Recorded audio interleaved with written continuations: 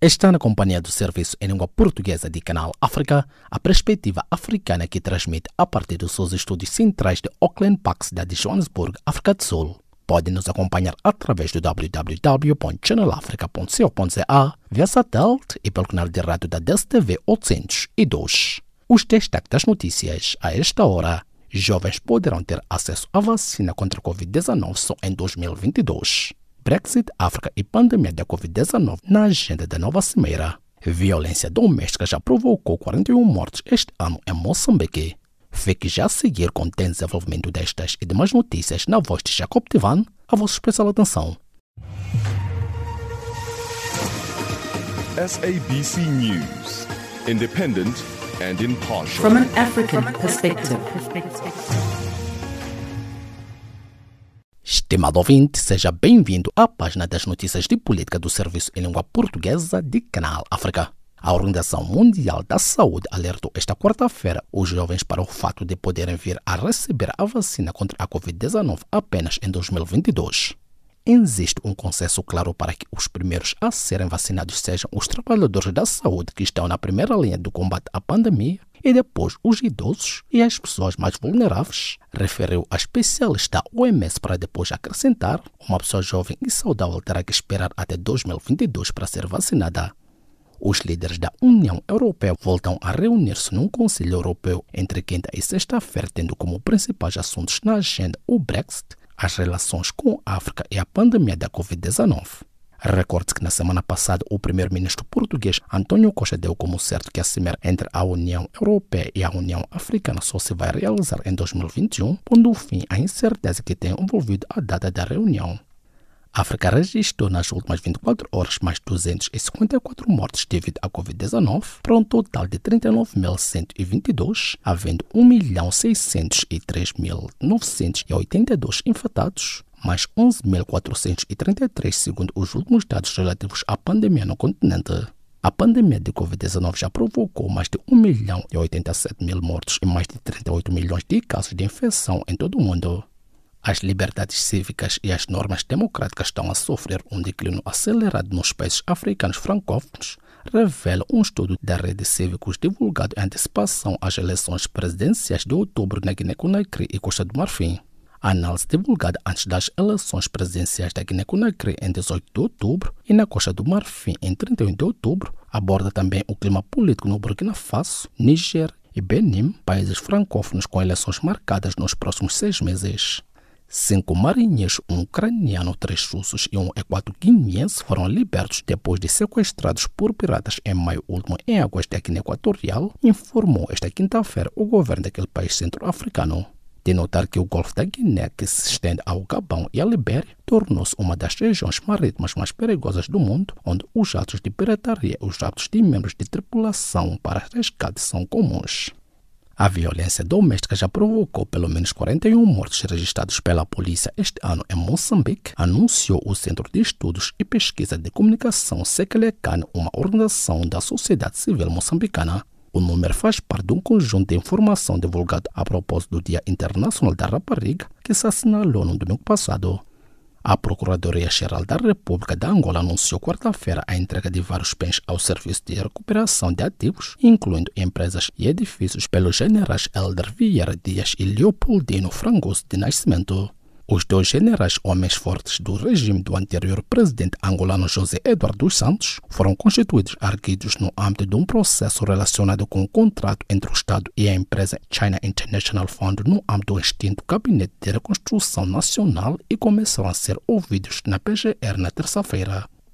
O Ministério da Saúde do Brasil lançou quarta-feira um programa de medicina de precisão através da criação de um banco de dados com 100 mil genomas de brasileiros para tentar antecipar o diagnóstico de doenças. Ponto final, a página das notícias de política do Serviço em Língua Portuguesa de Canal África. Fique já a seguir na voz da Mariama Sam com a página de Caleidoscópio.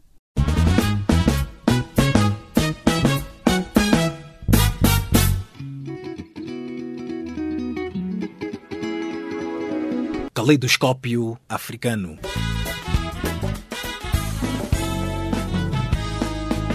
O som da África para o mundo.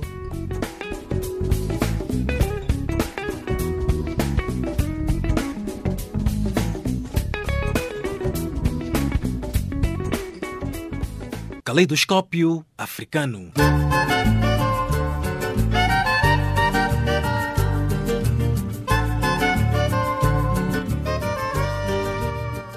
Passamos a página das atualidades do Serviço de Língua Portuguesa de Canal África. A Guiné-Conakry acolhe eleições este domingo, onde Alpha Condé procura suceder a si próprio a um terceiro mandato. Osvaldo Mboko, analista político angolano, fez a seguinte análise. Bem, primeiro que a intenção do presidente Alpha Condé em o terceiro mandato originou um clima de tensão eleitoral na Guiné-Conakry. E que esse clima de tensão poderá desembocar depois em um clima de manifestações comitantemente a um eleitoral. Não me parece que essa possível crise pós-eleitoral poderá empurrar o país a um conflito. Parece que essa situação poderá originar no país manifestações, tendo também em linha de atenção que até os 2 primeiros mandatos do presidente Alpha Condé, as condições socioeconômicas do país não alteram muito. E o país resiste a um índice bastante acentuado, o país resiste a uma corrupção gigante. O país enfrenta instituições políticas fragilizadas, jurídicas e econômicas também. Há espécie de ditadura ao nível das instituições e na própria realidade do país. Olhando para esses aspectos, sem descurar o realismo político africano melhor, em condições o presidente Alpha Condé teria muita dificuldade em se reeleger, mas também temos que ter linha de atenção. Normalmente em África, que organiza as eleições, de regra para essas eleições. O país está em constante protesto contra este terceiro mandato. Será que essas eleições vão ser válidas? Bem, as eleições poderão ser válidas, porque houve uma legitimação da candidatura do presidente Alpha Condé ao artigo da Constituição, legitimado pelo Tribunal Constitucional. Agora, a forma como será feita o processo eleitoral, bem como os resultados que poderão surgir deste processo eleitoral, definirá, de facto, sem sombra de dúvida, o momento pós-eleitoral.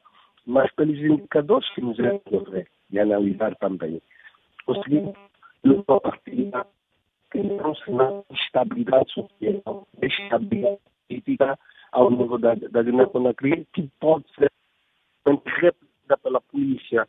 E se for fortemente reprimida pelos órgãos de defesa e segurança, teremos prisões arbitrárias, teremos violações de direitos humanos, pessoas a serem mortas. Então, pode-se avizinhar uma revolução social por parte de vários estratos e segmentos da sociedade ao nível da Guiné-Conakry, principalmente os jovens, que são uma voz muito sonante e visam manifestar contra o presidente. Este é um cenário que nós poderemos encontrar, mas infelizmente é bem possível que o presidente Alpha Condé consiga se reeleger, mesmo a ser contestado o seu resultado.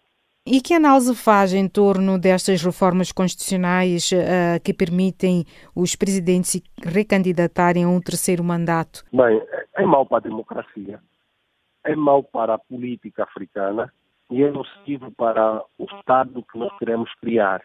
Porque tem que se entender que as pessoas são mortais e sendo mortais são falíveis. E não podemos entender que uma única pessoa tem capacidade de dirigir o futuro de uma nação. Existem outras pessoas. Porque se um líder não consegue fazer mudanças estruturais e estruturantes e preparar uma outra geração para assumir o país, então este líder falhou no seu projeto da construção de uma nação. Mas também isso acontece em África, porque as instituições são frágeis. E a fragilidade dessas instituições permite com que quem domina o poder político instrumentaliza os outros poderes, nomeadamente o poder judicial, ok? Nomeadamente o poder legislativo, e acaba tendo essa instrumentalização das instituições em seu próprio benefício. E é importante também ter essa linha de consideração, que as constituições não podem ser vistas como um instrumento mutável e variável, consoante os apetites políticos de um determinado grupo em se manter no poder. Okay? enquanto a África não pensar desta forma, enquanto os líderes não pensarem dessa forma, dificilmente o continente avançará, por um lado.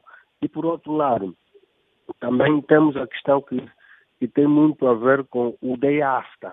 Dito de outro modo, os presidentes em África têm dificuldade depois de se olharem fora do poder, porque uns sentem medo de perseguições políticas, de retaliações, mas só sente-se esse medo quando, de facto, os presidentes sabem que não desenvolveram com brilho, transparência governativa os seus mandatos.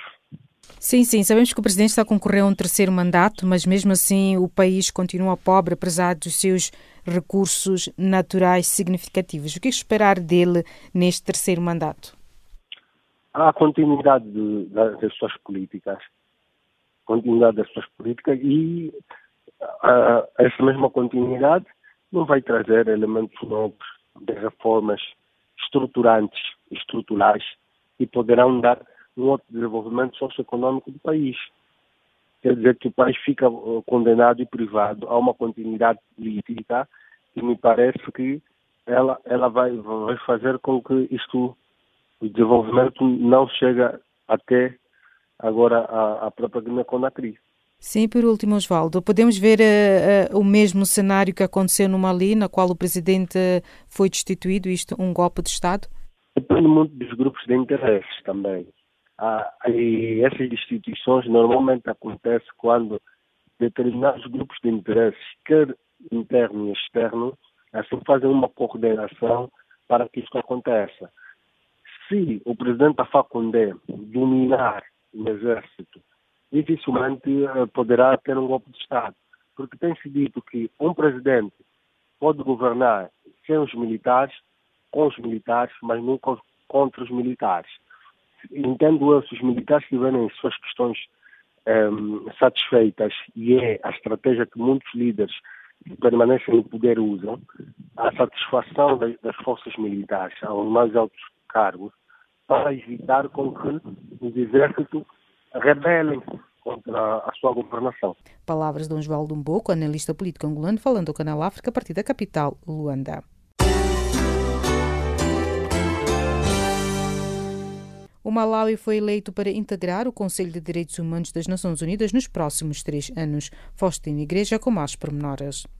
Malawi foi eleito para integrar o Conselho de Direitos Humanos das Nações Unidas nos próximos 3 anos. A eleição de Malawi acontece numa altura em que algumas organizações nacionais e estrangeiras questionam a observância dos direitos humanos no país. Malawi foi escolhido durante eleições realizadas na terça-feira na sede das Nações Unidas em Nova Iorque, tendo em conta a representação geográfica. 4 países conquistaram assentos em representação da África, nomeadamente Malawi, Costa do Marfim, Gabão e Senegal. Malawi obteve 180 votos dos cerca de 190 possíveis durante a votação secreta. No entanto, a Organização dos Direitos Humanos, com sede em Genebra, publicou um relatório onde avalia, com algumas reservas, alguns dos países que foram eleitos para integrar o Conselho de Direitos Humanos das Nações Unidas. O relatório lista o Malawi, Costa do Marfim e Senegal como alguns dos países com credenciais questionáveis sobre os direitos humanos. De facto, a situação dos direitos humanos aqui no Malawi não é nada salutar.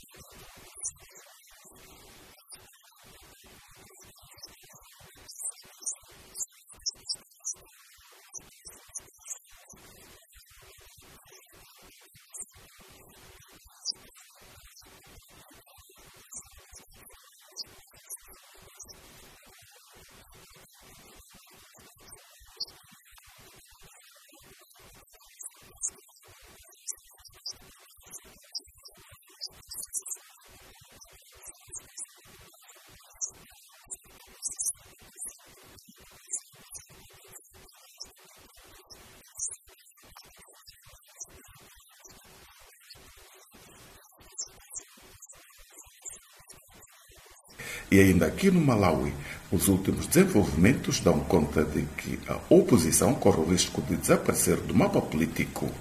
Com a subida ao poder do Malawi Congress Party, os partidos da oposição, mesmo os representados no Parlamento, dão sinais de uma grande fragilidade e vulnerabilidade. No Parlamento, por exemplo, a bancada da oposição está quase deserta. A maior parte dos deputados da oposição passaram para a bancada do partido no poder em troca de benefícios materiais, facto que representa a falta de integridade política e uma grande burla aos eleitores malauianos. A partir de Blantyre para o Canal África, Faustino Igreja. A previsão da recessão económica em Angola de cerca de 4% vai obrigar os angolanos a aumentar a sua resiliência para fazerem face às dificuldades socioeconómicas que devem agudizar naquele país da África Austral. Depois da previsão do FMI sobre a recessão, economistas angolanos pedem ao governo maior incentivos sociais e fiscais para minimizar o impacto da recessão sobre a vida dos cidadãos. O Filnelo está em Luanda e sabe mais. Economistas alertaram nesta quarta-feira aos angolanos para redobrarem a sua resiliência face ao aumento das dificuldades sociais e económicas que o país está a passar e que deverá continuar até 2021. O alerta surge depois do Fundo Monetário Internacional, FMI, ter mantido para Angola os prognósticos da mais recente avaliação do Programa de Financiamento Ampliado de 16 de setembro, estimando uma recessão de 4% este ano e um crescimento de 3,2% em 2021.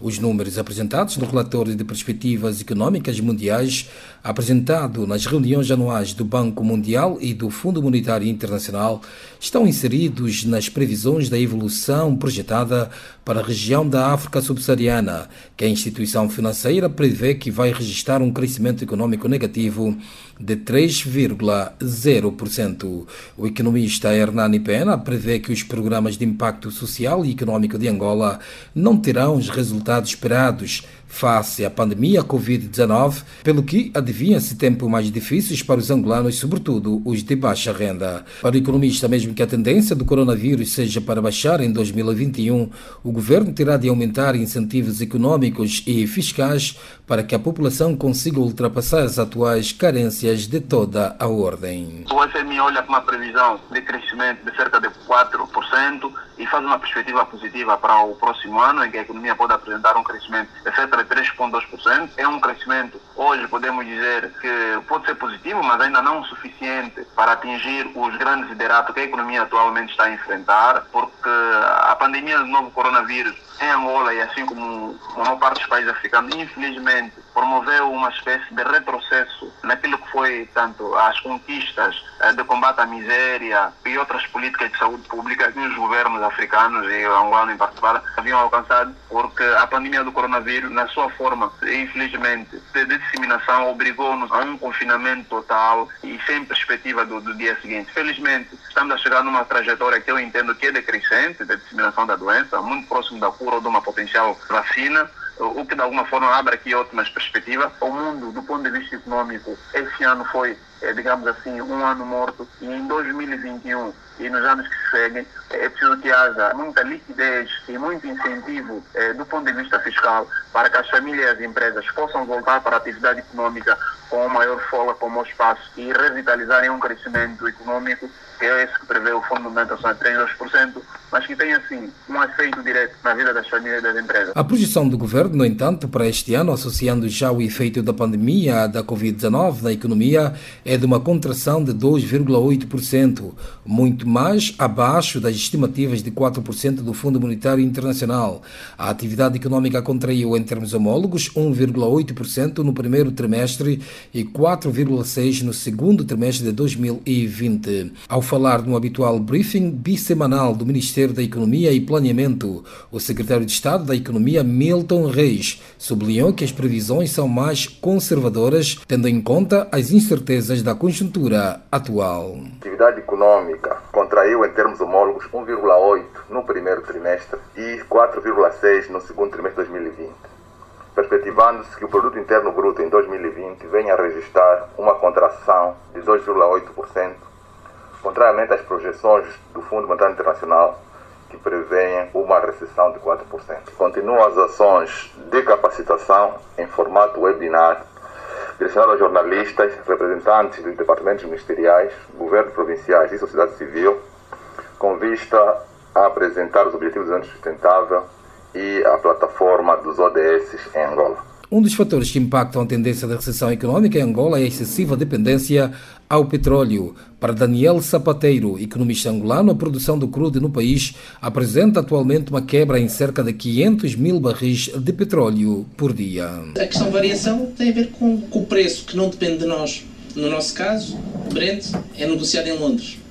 Por outro lado, aqui da questão da descida da produção petrolífera diária, que nós até estivemos num dado tempo em primeiro lugar face à Nigéria, mas que depois perdemos esse primeiro lugar para a Nigéria em termos de 1,8, 2 milhões de barris. Hoje estamos no 1,2, a tendência é para descer, porque entre a licitação, os contratos, os concursos fecharem e depois a operacionalização, o investimento, a alocação de recursos e de facto a pesquisa e produção de petróleo, de hidrocarbonetos, leva um tempo. Palavras do economista angolano Daniel Sapateiro. Angola pode assistir a uma recessão econômica por muito mais tempo devido à quebra na produção de petróleo, que é estimada em cerca de 500 mil barris por dia.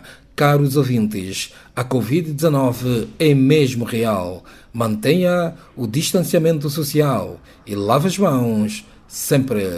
Phil Nelo, Canal África, Angola. O Tribunal Judicial da cidade de Maputo decretou a dissolução das empresas públicas Proidincos e Moçambique Asset Management, que estiveram na base do caso das dívidas ocultas, anunciou a emissora estatal. Gustavo Mavi, comentarista político moçambicano, elaborou. Bom, essa é uma consequência lógica e que vai de acordo com a decisão do Tribunal Constitucional, que considerou essas empresas o ano passado como sendo nulas e inexistentes. Portanto, isso é uma legalização, posso dizer assim, do que já foi decidido pelo Conselho Constitucional, que deriva do fato de essas empresas terem sido criadas de forma muito irregular e, como se isso não bastasse também, foram envoltos no meio de um escândalo de corrupção que resultou no desvio de muito dinheiro que deveria ter sido aplicado para a constituição plena dessas empresas.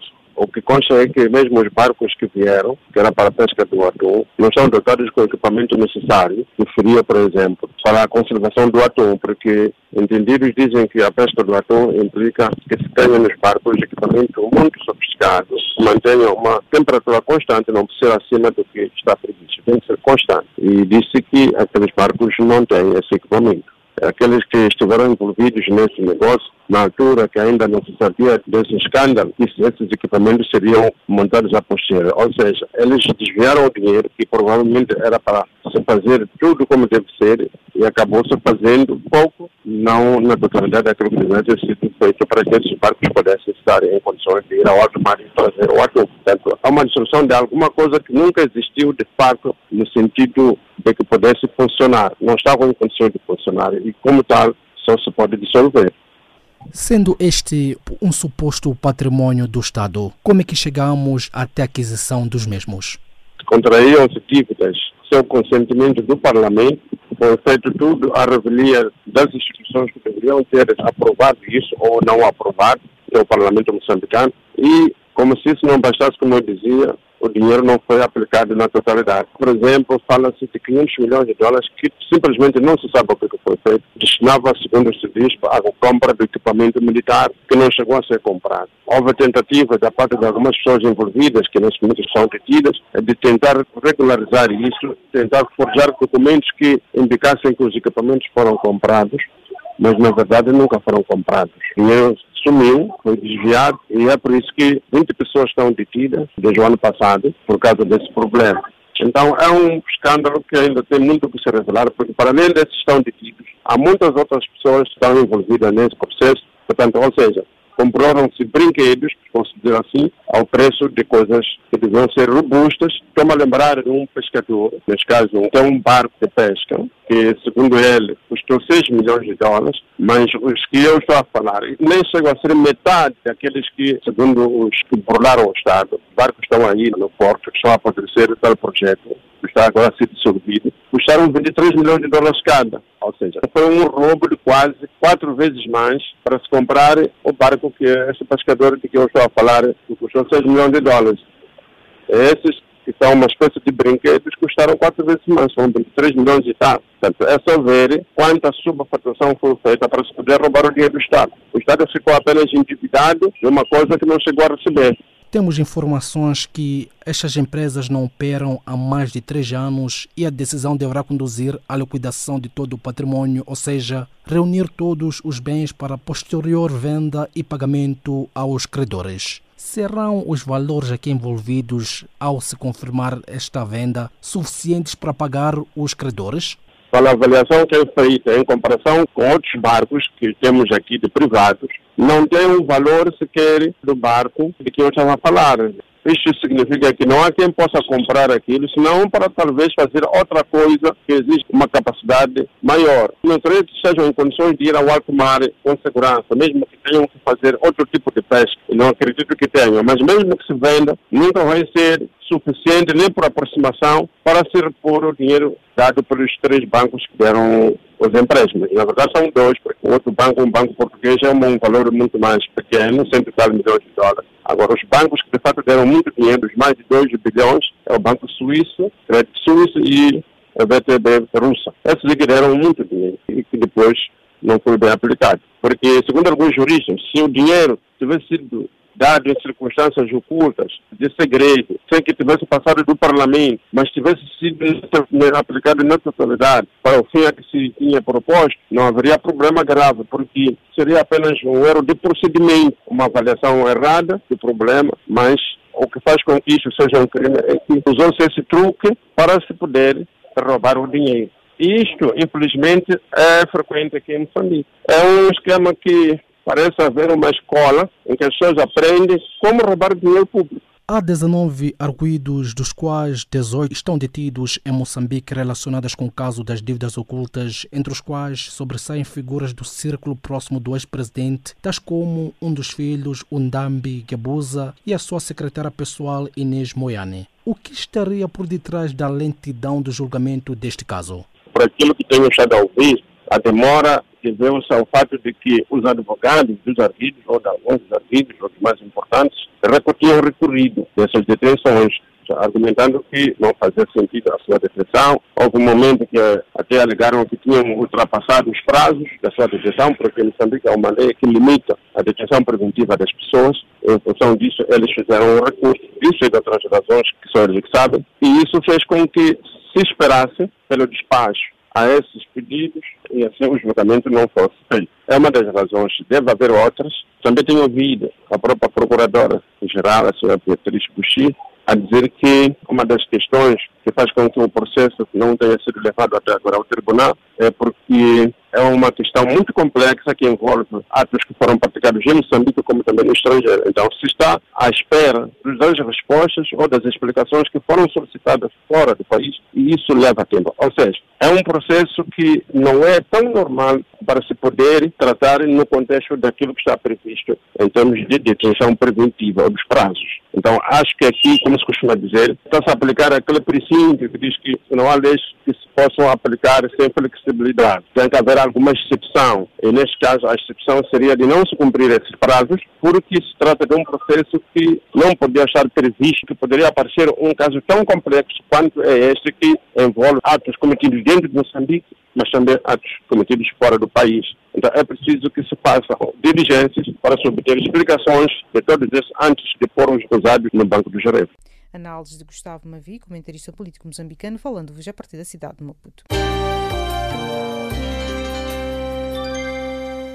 A Resistência Nacional Moçambicana RENAM, principal partido da oposição, acusou nesta quarta-feira o governo a inviabilizar a gestão dos municípios administrados pela oposição através de atrasos na transferência de verbas que devem ser canalizadas pelo Executivo para as autarquias. A acusação foi feita pelo secretário-geral da RENAM, André Magibiri, durante o discurso de abertura da reunião de quadros do partido que se realizou nesta quarta-feira em Maputo. Em todos os municípios governados pela Renamo, há problemas de alocação a tempo e horas do Fundo de Iniciativa Autárquica e do Fundo de Compensação Autárquica, afirmou André Magibir. Aquele responsável considerou que os atrasos são propositados e têm um único objetivo de incapacitar a ação governativa dos presidentes dos municípios da Renamo. O secretário-geral do Partido da Oposição acusou os administradores dos distritos com municípios da Renamo de usurparem a competência de cobrança de impostos e taxas que deve ser exercida pelas autarquias. Uma das preocupações tem a ver com a interferência dos governos distritais que fazem cobranças na área do município e que acontece em todos os que são governados pela Renamo, declarou o secretário-geral do principal partido da oposição. André Magibir assegurou que o alegado bloqueio à ação governativa dos municípios dirigidos pela Renamo está a fracassar porque o partido estava preparado para essas manobras. Infelizmente, essa pretensão deles, do governo central, não está a ser conseguida. Os nossos quadros estão a superar porque estão preparados para esse tipo de desafio. Sabíamos que isso ia acontecer, destacou o secretário-geral da Renamo. As instituições do Estado, continuou, devem criar uma atmosfera de respeito pelo Estado de Direito democrático, proporcionando oportunidades de exercício do poder político igual a todos os cidadãos, que todos tenham as mesmas oportunidades, independentemente da sua filiação político-partidária, enfatizou o secretário-geral da Renamo. A Renamo governa em 8 municípios, enquanto a Frente de Libertação de Moçambique, Frelimo, partido no poder, dirige 44 e o Movimento Democrático de Moçambique gere apenas um município. Estimados ouvintes, fiquem já a seguir com Jacob Tivani com a recapitulação das notícias de política. SABC News, independent and impartial. From an African perspective. A vossa especial atenção à recapitulação das notícias de política na voz de Jacob Tivani. A Organização Mundial da Saúde alertou esta quarta-feira os jovens para o fato de poderem vir a receber a vacina contra a Covid-19 apenas em 2022. Os líderes da União Europeia voltam a reunir-se num Conselho Europeu entre quinta e sexta-feira, tendo como principais assuntos na agenda o Brexit, as relações com a África e a pandemia da Covid-19. A África registrou nas últimas 24 horas mais 254 mortes devido à Covid-19, para um total de 39.122, havendo 1.603.982 infectados, mais 11.433 segundo os últimos dados relativos à pandemia no continente. As liberdades cívicas e as normas democráticas estão a sofrer um declínio acelerado nos países africanos francófonos, revela um estudo da Rede Cívicos divulgado em antecipação às eleições presidenciais de outubro na Guiné-Conakry e Costa do Marfim. 5 marinheiros, um ucraniano, 3 russos e um equatoriano-guineense foram libertos depois de sequestrados por piratas em maio último em águas da Guiné Equatorial, informou esta quinta-feira o governo daquele país centro-africano. A violência doméstica já provocou pelo menos 41 mortes registrados pela polícia este ano em Moçambique, anunciou o Centro de Estudos e Pesquisa de Comunicação Sekelekan, uma organização da sociedade civil moçambicana. A Procuradoria-Geral da República da Angola anunciou quarta-feira a entrega de vários bens ao Serviço de Recuperação de Ativos, incluindo empresas e edifícios, pelos generais Helder Vieira Dias e Leopoldino Frangoso de Nascimento. O Ministério da Saúde do Brasil lançou quarta-feira um programa de medicina de precisão através da criação de um banco de dados com 100.000 genomas de brasileiros para tentar antecipar o diagnóstico de doenças. Ponto final à recapitulação das notícias de política. Viremos agora os microfones a Maria Moçamo com a continuidade da página de Claudoscópio. SABC News, independent and impartial. From an African perspective.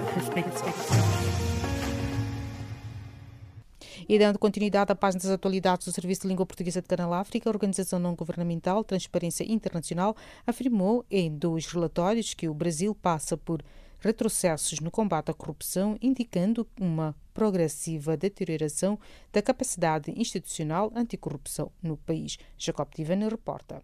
A Organização Não-Governamental Transparência Internacional afirmou esta quarta-feira em 2 relatórios que o Brasil passa por retrocessos no combate à corrupção, indicando uma progressiva deterioração da capacidade institucional anticorrupção no país. A ONG redigiu 2 relatórios denominados Exporting Corruption, ou seja, exportando corrupção, e Brazil Setbacks in the Legal and Institutional Frameworks, Brasil retrocessos nos marcos jurídicos institucionais, que serão enviados à Divisão Anticorrupção e ao Grupo de Trabalho Antisuborno da Organização para a Cooperação e Desenvolvimento Econômico e para o Grupo de Ação Financeira contra a Lavagem de Dinheiro e o Financiamento do Terrorismo. Os relatores confrontam diretamente as recentes declarações do presidente brasileiro Jair Bolsonaro sobre ter acabado com a Lava Jato, maior operação anticorrupção do país por não existir mais corrupção no seu governo. Em Spotting Corruption, a ONG mencionou uma missão de alto nível de grupo de trabalho anti-subornos da Organização para a Cooperação e Desenvolvimento Econômico, que se deslocou ao final do ano passado ao Brasil para investigar medidas que poderão ter enfraquecido o combate à corrupção no país, mostrando-se na ocasião preocupada com o risco de o país retroceder nos progressos feitos. No documento consta-se que não houve avanço no Brasil no combate à corrupção transnacional, que é o principal objeto do estudo. Ao lado de países como Portugal, o Brasil ficou ainda classificado na categoria de implementação moderada, tendo como motivo principal a ausência de casos e sanções específicas e substanciais envolvendo atos de corrupção cometidos por indivíduos e empresas brasileiras no exterior. Já no segundo relatório focado nos retrocessos do Brasil, o documento compila e descreve os graves acontecimentos dos últimos 12 meses que tiveram um impacto negativo na capacidade do Brasil em confrontar a corrupção de maneira geral. No relatório destaca-se as investigações criminais contra Jair Bolsonaro e a sua família, além da sua ingerência sobre os órgãos de controle e ataques à imprensa e à sociedade civil.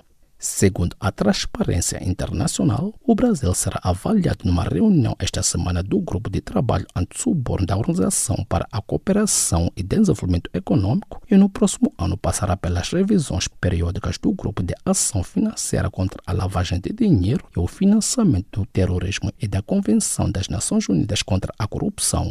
China, Rússia e Cuba conquistaram nesta terça-feira um lugar no principal órgão de direitos humanos das Nações Unidas, apesar da oposição de grupos ativistas devido aos antecedentes destes países em situações relacionadas com os direitos humanos. Dr. Almeida Henriques, académico e analista político, elaborou. Eu penso que é um jogo psicológico, é um ganho do ponto de vista de projeção destes Estados, mas, repito, é um jogo psicológico, ver se eles aceleram o processo de melhoramento, digamos, das suas políticas que velam pelos direitos humanos. Esse, para mim, é o centro da análise, porque não havendo este incentivo, isso implicaria dizer que eles não são tiros e não são achados, mas com esta projeção política internacional vai obrigar-lhes muito mais ainda a evitarem maiores esforços para garantirem, digamos, aquilo que eventualmente nunca tinha sido garantido nos seus Estados. Temos que começar a ler também esses fenómenos antes de estarmos oponentes. Estou a me referir das sociedades políticas que se opõem. É preciso provocar que essas pessoas se adequem e só assim nós conseguiremos alcançar os objetivos universais.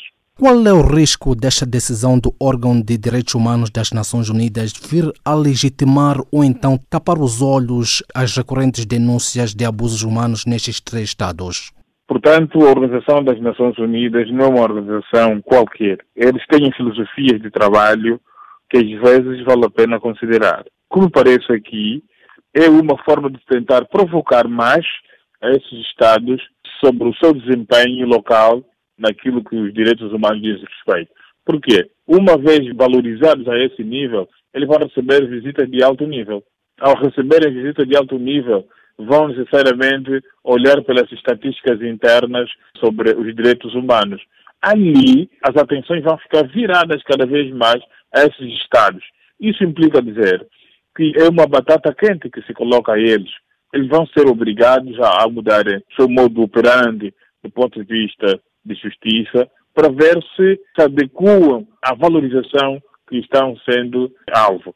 Por isso é que eu insisto, é um jogo psicológico para ver se estas sociedades políticas consigam ter algumas mudanças a partir do momento que vão começar a sofrer pressão a partir de agora. Com isso, doutor, quer dizer que isto não descredibiliza a imagem e integridade desta organização internacional? Depende muito se a visão é essa que estou a apresentar. Agora, se a situação que se trata, ou seja, se a validação resulta necessariamente do estudo que eles fizeram e vale a pena, isso descredibiliza.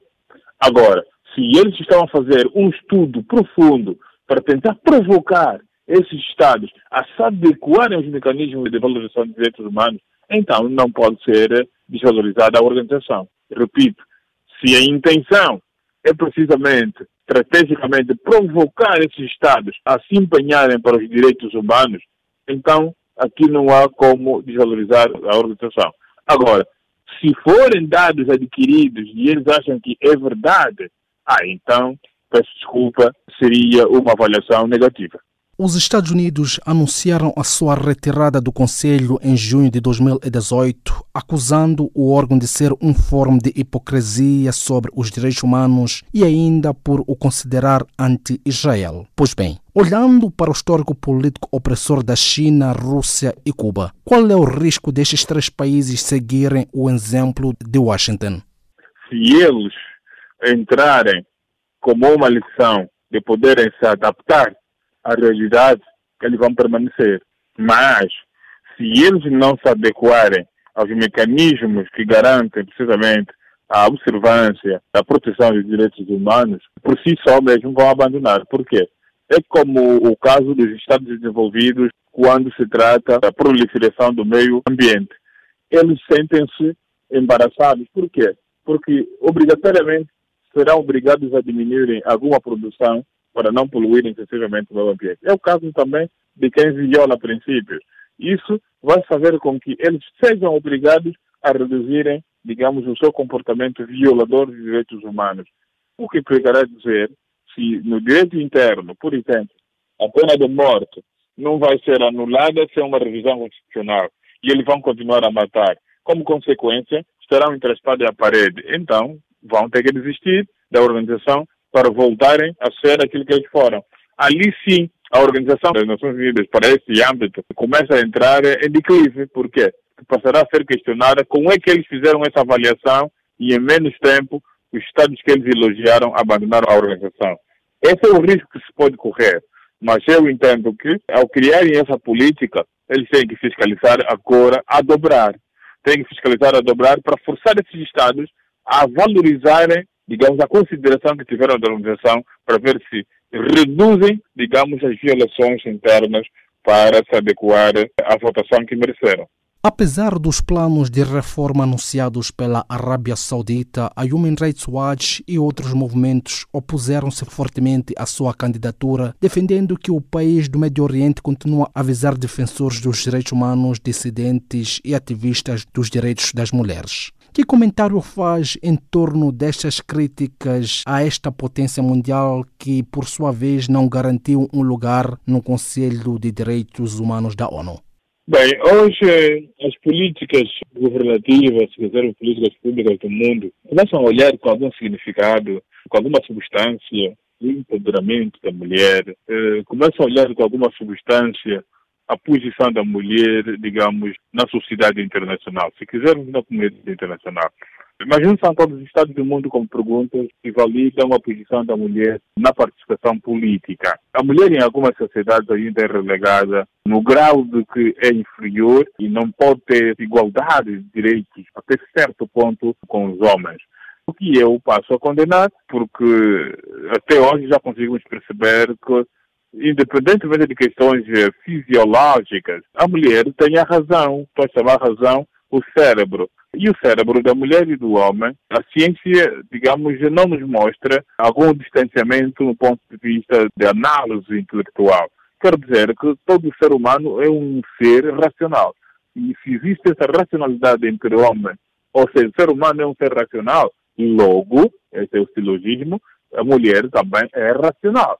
O que implicará dizer que quando nós estamos a tratar de assuntos que têm a ver com a nossa sobrevivência, a mulher não pode ser excluída sob ponto de vista, digamos, fisiológico. O Conselho de Direitos Humanos, que tem sede em Genebra, pode apontar abusos e tem monitores especiais para vigiar determinados países e questões. Pois bem, será a presença desta organização internacional nos países em questão suficiente para evitar ou pressionar as lideranças a respeitar os direitos universais consagrados na ONU? Eu penso que não. É verdade, eles conseguem reportar os acontecimentos que eles vão identificando, mas só que há uma coisa. E é onde eu insisto, para os Estados soberanos é uma situação muito complicada. É a forma como não podem ser impostos, porque o monopólio da violência é só para os Estados soberanos. Então, organizações internacionais não vão ter o monopólio da violência, independentemente de uma aprovação possível da Organização das Nações Unidas, não é? Do Conselho de Segurança da ONU. Mas, regra geral, as violações têm sido acompanhadas, direta ou indiretamente. Os representantes da organização que vela pelos direitos humanos, não é que eles não se façam presentes nesses estados, não é que também eles estejam a fazer vista grossa, mas às vezes eles podem reportar, mas a situação vai permanecer, porque tratar-se-á sempre de um Estado soberano, e os Estados soberanos têm linhas próprias para cozerem as suas roupas. Logo, a violação de direitos humanos poderá abrandar, mas ela não vai findar. Por quê? É só olharmos as nossas constituições nos Estados, elas são diferentes, e essas diferenças jogam também do ponto de vista de violação ou proteção dos direitos humanos. É preciso que se reavalie bem se, na verdade, será possível nós acabarmos com a violação dos direitos humanos quando constituições legitimam, é isso que eu quero dizer, se as constituições legitimam esses comportamentos que para outros é violação de direitos humanos, mas para alguns Estados é proteção social do ponto de vista da sua Constituição. Vai ser sempre complicado. Palavras do Dr. Almeida Henriques, académico e analista político angolano, falando ao Canal África.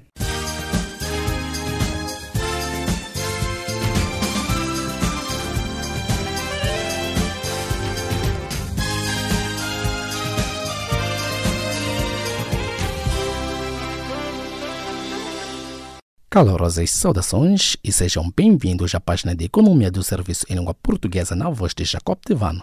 O grupo dos 20 G20, que junta os dirigentes das 20 principais economias, prolongou por 6 meses até 30 de julho de 2021 a moratória sobre a dívida dos países mais pobres duramente afetados pela pandemia.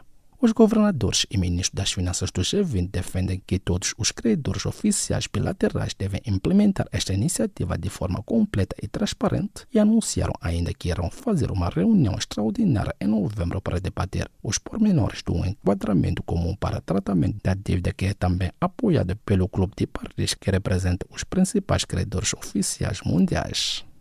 O diretor do Centro de Prevenção e Controle de Doenças da União Africana disse esta sexta-feira que o Afreximbank vai disponibilizar 5 mil milhões de dólares para vacinas contra a Covid-19 em África. E lembra que ainda esta semana o Banco Mundial anunciou 12 mil milhões de dólares para o financiamento da compra e distribuição de vacina nos países menos desenvolvidos, a que se junta a um anúncio feito em 6 de outubro de 1.000 milhões de dólares de países desenvolvidos, entre os quais estão o Reino Unido, Suécia, Itália e Alemanha. O governo timorense prevê a contração de até 420 milhões de dólares de empréstimos em 2021, o que fará levar o rácio da dívida pública de 9,23% para 11,67%, segundo as contas para o próximo ano. A previsão está contida na proposta do Orçamento Geral do Estado de 2021 e que antecipa o desembolso de 70,7 milhões de dólares do próximo ano para financiar a dívida do Estado. A dívida total de Moçambique à China ronda 1,3 mil milhões de dólares e o país lusófono pediu um alívio no pagamento de prestações, aguardando por uma resposta, anunciou o ministro da Economia e Finanças de Moçambique, Adriano Maliane. Por sua vez, o Centro de Integridade Pública, ONG moçambicana, considera que a dívida de Moçambique ao gigante asiático assustadora e pouco transparente, pedindo ao governo moçambicano que explique como vai gerir o encargo num contexto em que está sufocada pela Covid-19. O rácio da dívida pública portuguesa face ao PIB deverá subir este ano para os 137,2%, segundo as previsões divulgadas esta quarta-feira pelo Fundo Monetário Internacional FMI, que são piores do que as do governo para 2020. Entretanto, para 2021, o FMI também reviu os números em alta face às previsões de abril, a altura que previa que a dívida pública portuguesa chegasse aos 128,5% do PIB, menos 1,5 pontos percentuais que a perspectiva conhecida. A ministra das Finanças da Angola, Vera Davis, disse no encontro do FMI que as principais prioridades a curto prazo são impedir o colapso do sistema de saúde e garantir a sustentabilidade da dívida. A ministra falava no encontro virtual organizado pelo Fundo Monetário Internacional, isto no âmbito dos encontros anuais com o título Pós-Covid-19, Recuperação e Resiliência, que contou com a participação da diretora executiva do FMI, Cristalina Georgieva. A Agência Internacional de Energia reviu em baixa as previsões para a procura global do petróleo no terceiro trimestre, tendo em conta as novas restrições à circulação em muitos países devido ao aumento da incidência da Covid-19. No relatório mensal publicado esta quarta-feira, a Agência Internacional de Energia estima que a procura média entre junho e setembro foi de 94 milhões de barris por dia, ou seja, menos 140 mil barris do que tinha estimado há um mês. Os preços em Cabo Verde ficaram inalterados em setembro pelo segundo mês consecutivo, indica o índice de preços no consumidor divulgado esta quarta-feira pelo Instituto Nacional de Estatísticas cabo-verdiano, permanecendo em terreno negativo desde o início do ano.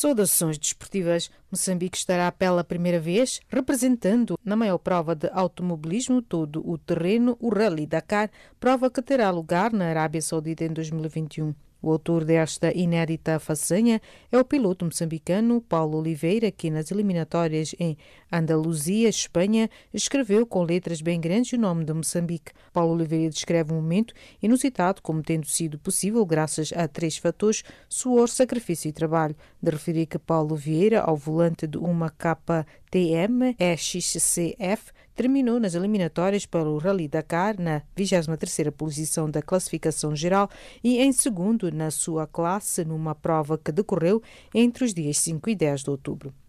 A Federação Internacional de Basquetebol FIBA deu a conhecer as cidades que irão acolher os primeiros jogos de qualificação para o AFBasket 2021 de séniores masculinos. No caso da Seleção Nacional de Moçambique, o calendário definiu que terá de se deslocar em novembro à capital do Ruanda, Kigali, para enfrentar consecutivamente as seleções do Senegal, Angola e Quênia nas primeiras 3 jornadas do Grupo P. Os jogos dos grupos A, B e D também serão disputados em Kigali, enquanto os desafios do Grupo E terão lugar em Alexandria, no Egito. A edição 30 do Afrobasket realiza-se no Ruanda em 2021. Fábio Fognini, número 16 do ranking mundial de ténis, anunciou esta quarta-feira que testou positivo à Covid-19. O italiano viu-se, por isso, forçado a abandonar o ATP 250 de Sardenha. Esta manhã, testei positivo para Covid-19, os sintomas são muito leves, um pouco de tosse e febre, dor de cabeça. Infelizmente, a má notícia chegou, anunciou o transalpino, 33 anos, na rede social Instagram.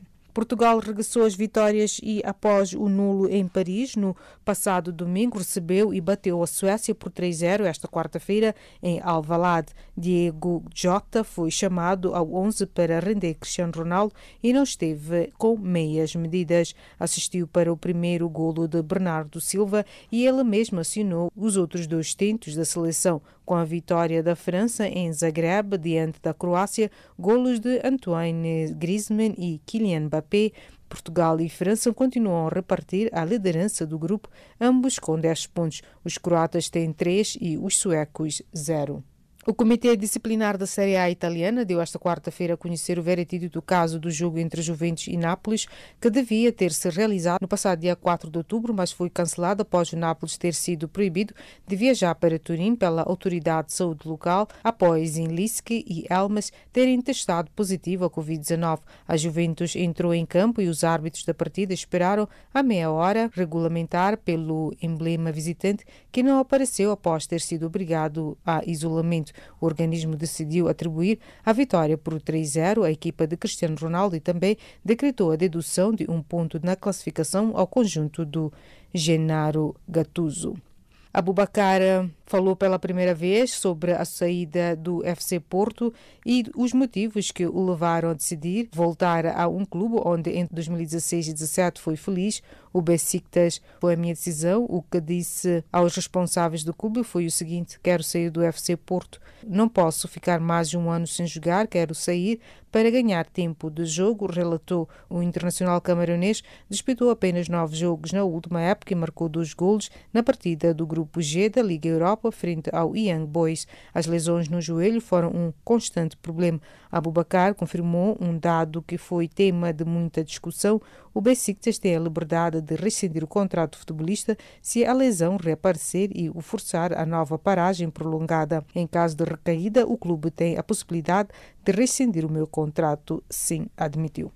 A Tunísia e a Nigéria empataram a uma bola em jogo amistoso de futebol disputado terça-feira na Áustria. Os nigerianos inscreveram o primeiro golo aos 21 minutos do jogo por Kelechi Iheanacho, tendo os tunisinos empatado por Mohamed Draguer 33 minutos mais tarde. A Tunísia tinha derrotado o Sudão por 3-0 no amistoso, enquanto a Nigéria perdeu face à Argélia por 0-1, igualmente em amistoso decorrido sexta-feira última. E desta colocamos o ponto final à página desportiva do Serviço de Língua Portuguesa do Canal África.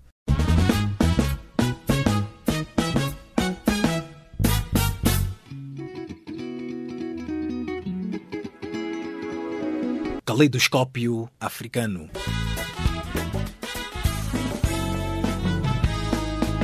O som da África para o mundo.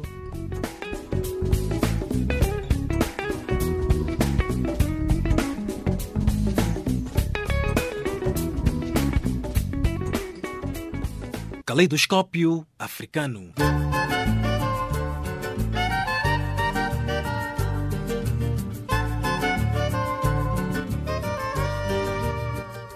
Estimados ouvintes, chegamos ao fim da presente edição esta que chegou a cargo de Jacob Tivane, Maria Massamu e nos cuidados técnicos de Tido Macau. Em nome desta vasta equipe, nossos agradecimentos e continuação de uma boa noite e desta partimos musicalmente. Boa noite.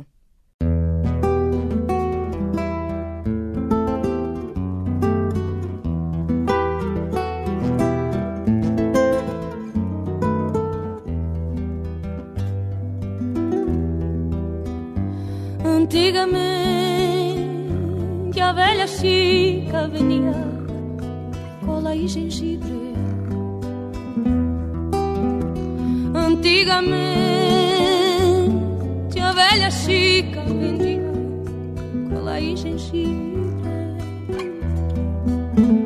E lá pela tarde ela lavava a roupa do patrão importante.